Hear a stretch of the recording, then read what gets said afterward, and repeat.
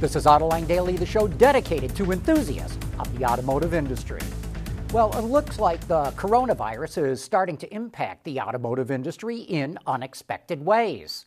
Long-term car loans can lower your monthly payments, but you also end up paying more for the car in the end.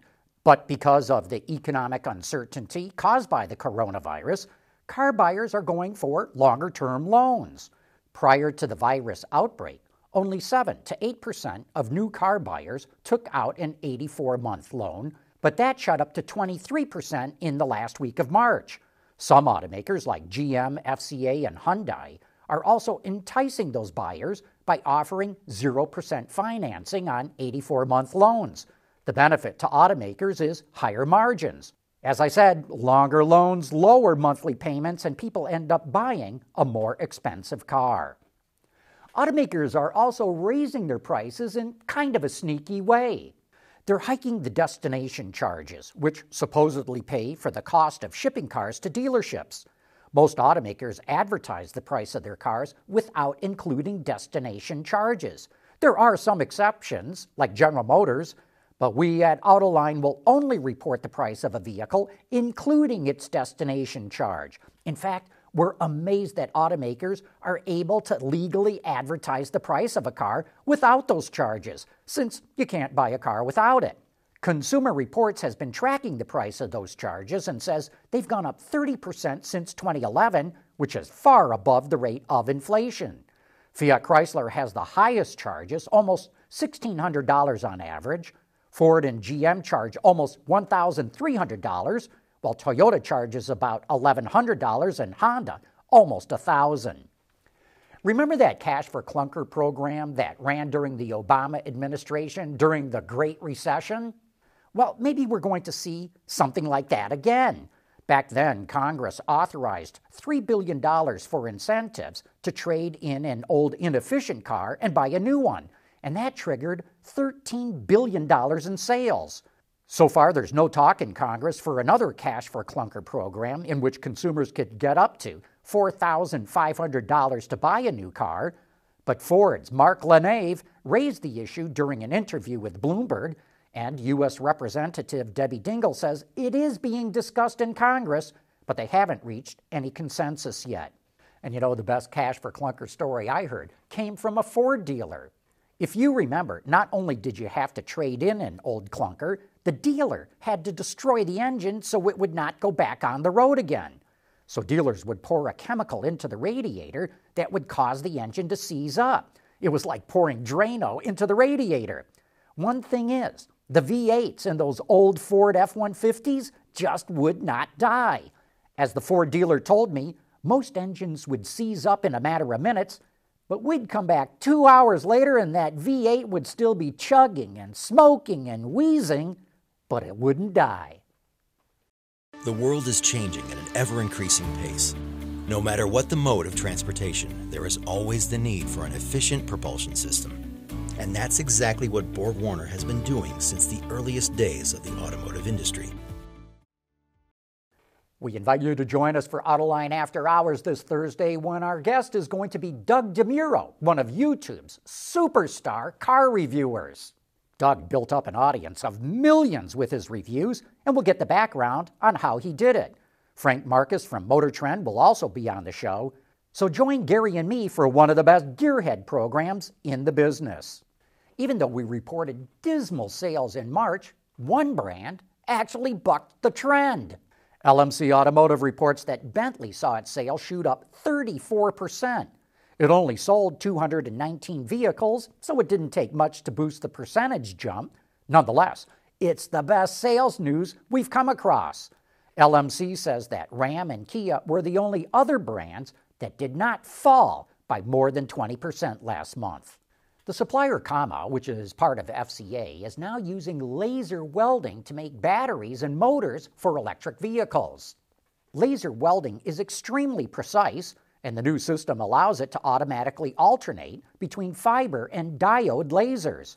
And it can also handle working with different melting temperatures of metals, such as copper and aluminum, while still ensuring a precise joint. This technology allows it to experiment with new techniques to save on time and cost. Kamo is using the system at a couple of plants in Italy, as well as one in Shanghai and another in Detroit. The SAE is looking for engineers, researchers, and entrepreneurs. It's all part of its Create the Future design contest. It's a global forum to share ideas for new products and technologies that could generate jobs, improve health and safety, protect the environment, and benefit society in other ways. You'll need to provide at least one picture of your entry, a description with how it works and what makes it novel, how it would be produced, and pick one of 7 categories it will be applied in. Entries will be accepted up until July 1st. There's no cost to sign up, and the top prize is $20,000. As the SAE says, your ideas are needed now more than ever. We often ask for your help in trying to identify an old car, but now Ford wants to tap into your knowledge base. 5 years ago, Ford's Performance Division received photos from 1966 of a mid-engine Mustang prototype being assembled in the international side of the automaker's Dearborn Design Studio. Only thing is, no one at Ford seems to know anything about this car, even the top people in charge of the design studio. They've ruled out several possibilities, like this being the Mach 2 concept, so now they're turning to you. And we'd love to know what you think. And you can also send an email to clubhub@ford.com. A new Tesla feature called Stopping at Traffic Lights was caught on video by an owner. Using the front cameras and GPS info, the car will stop at all traffic lights, even green ones. A text will pop up on the center screen saying that the car will stop and where it will stop. The driver can override the feature by hitting the gear stalk or throttle. Stopping at traffic lights is meant to emphasize caution, but seems like it might be more of a learning tool for Tesla's autopilot system. AutoLine Daily is brought to you by Bridgestone Tires, your journey, our passion, and by Borg Warner, propulsion solutions that support a clean, energy-efficient world. General Motors is making a big deal about how it's going to convert its Hamtramck plant in Detroit to making only electric SUVs and trucks. And of course, that includes one that's going to be rebadged as a Hummer. But that's not the only GM plant that will be making electric sport utes and pickups. Auto Forecast Solutions reports that GM's plant in Ramos Arizpe, Mexico, will be making all-electric, full-size D-Class SUVs for Cadillac in April of 2023, and an all-electric C-Class Chevrolet SUV a few months later in July. GM is going to build 2 EVs for Honda starting in 2024, and while neither company announced where they're going to be made, we've got to add Ramos to the list of possibilities. And as I've been saying, electric cars don't need a front radiator grille. In fact, I've also predicted that EVs with grills are going to start to look very old-fashioned in another year or two. But BMW's head of design, Domagoj Ducek, tells Autoblog that its iconic twin-kidney grille will not go away with its electric cars. While it will continue to evolve, Ducek says the grille is the biggest differentiator between BMW and all of its luxury rivals. You know, it's going to be interesting to see how BMW's grille will evolve.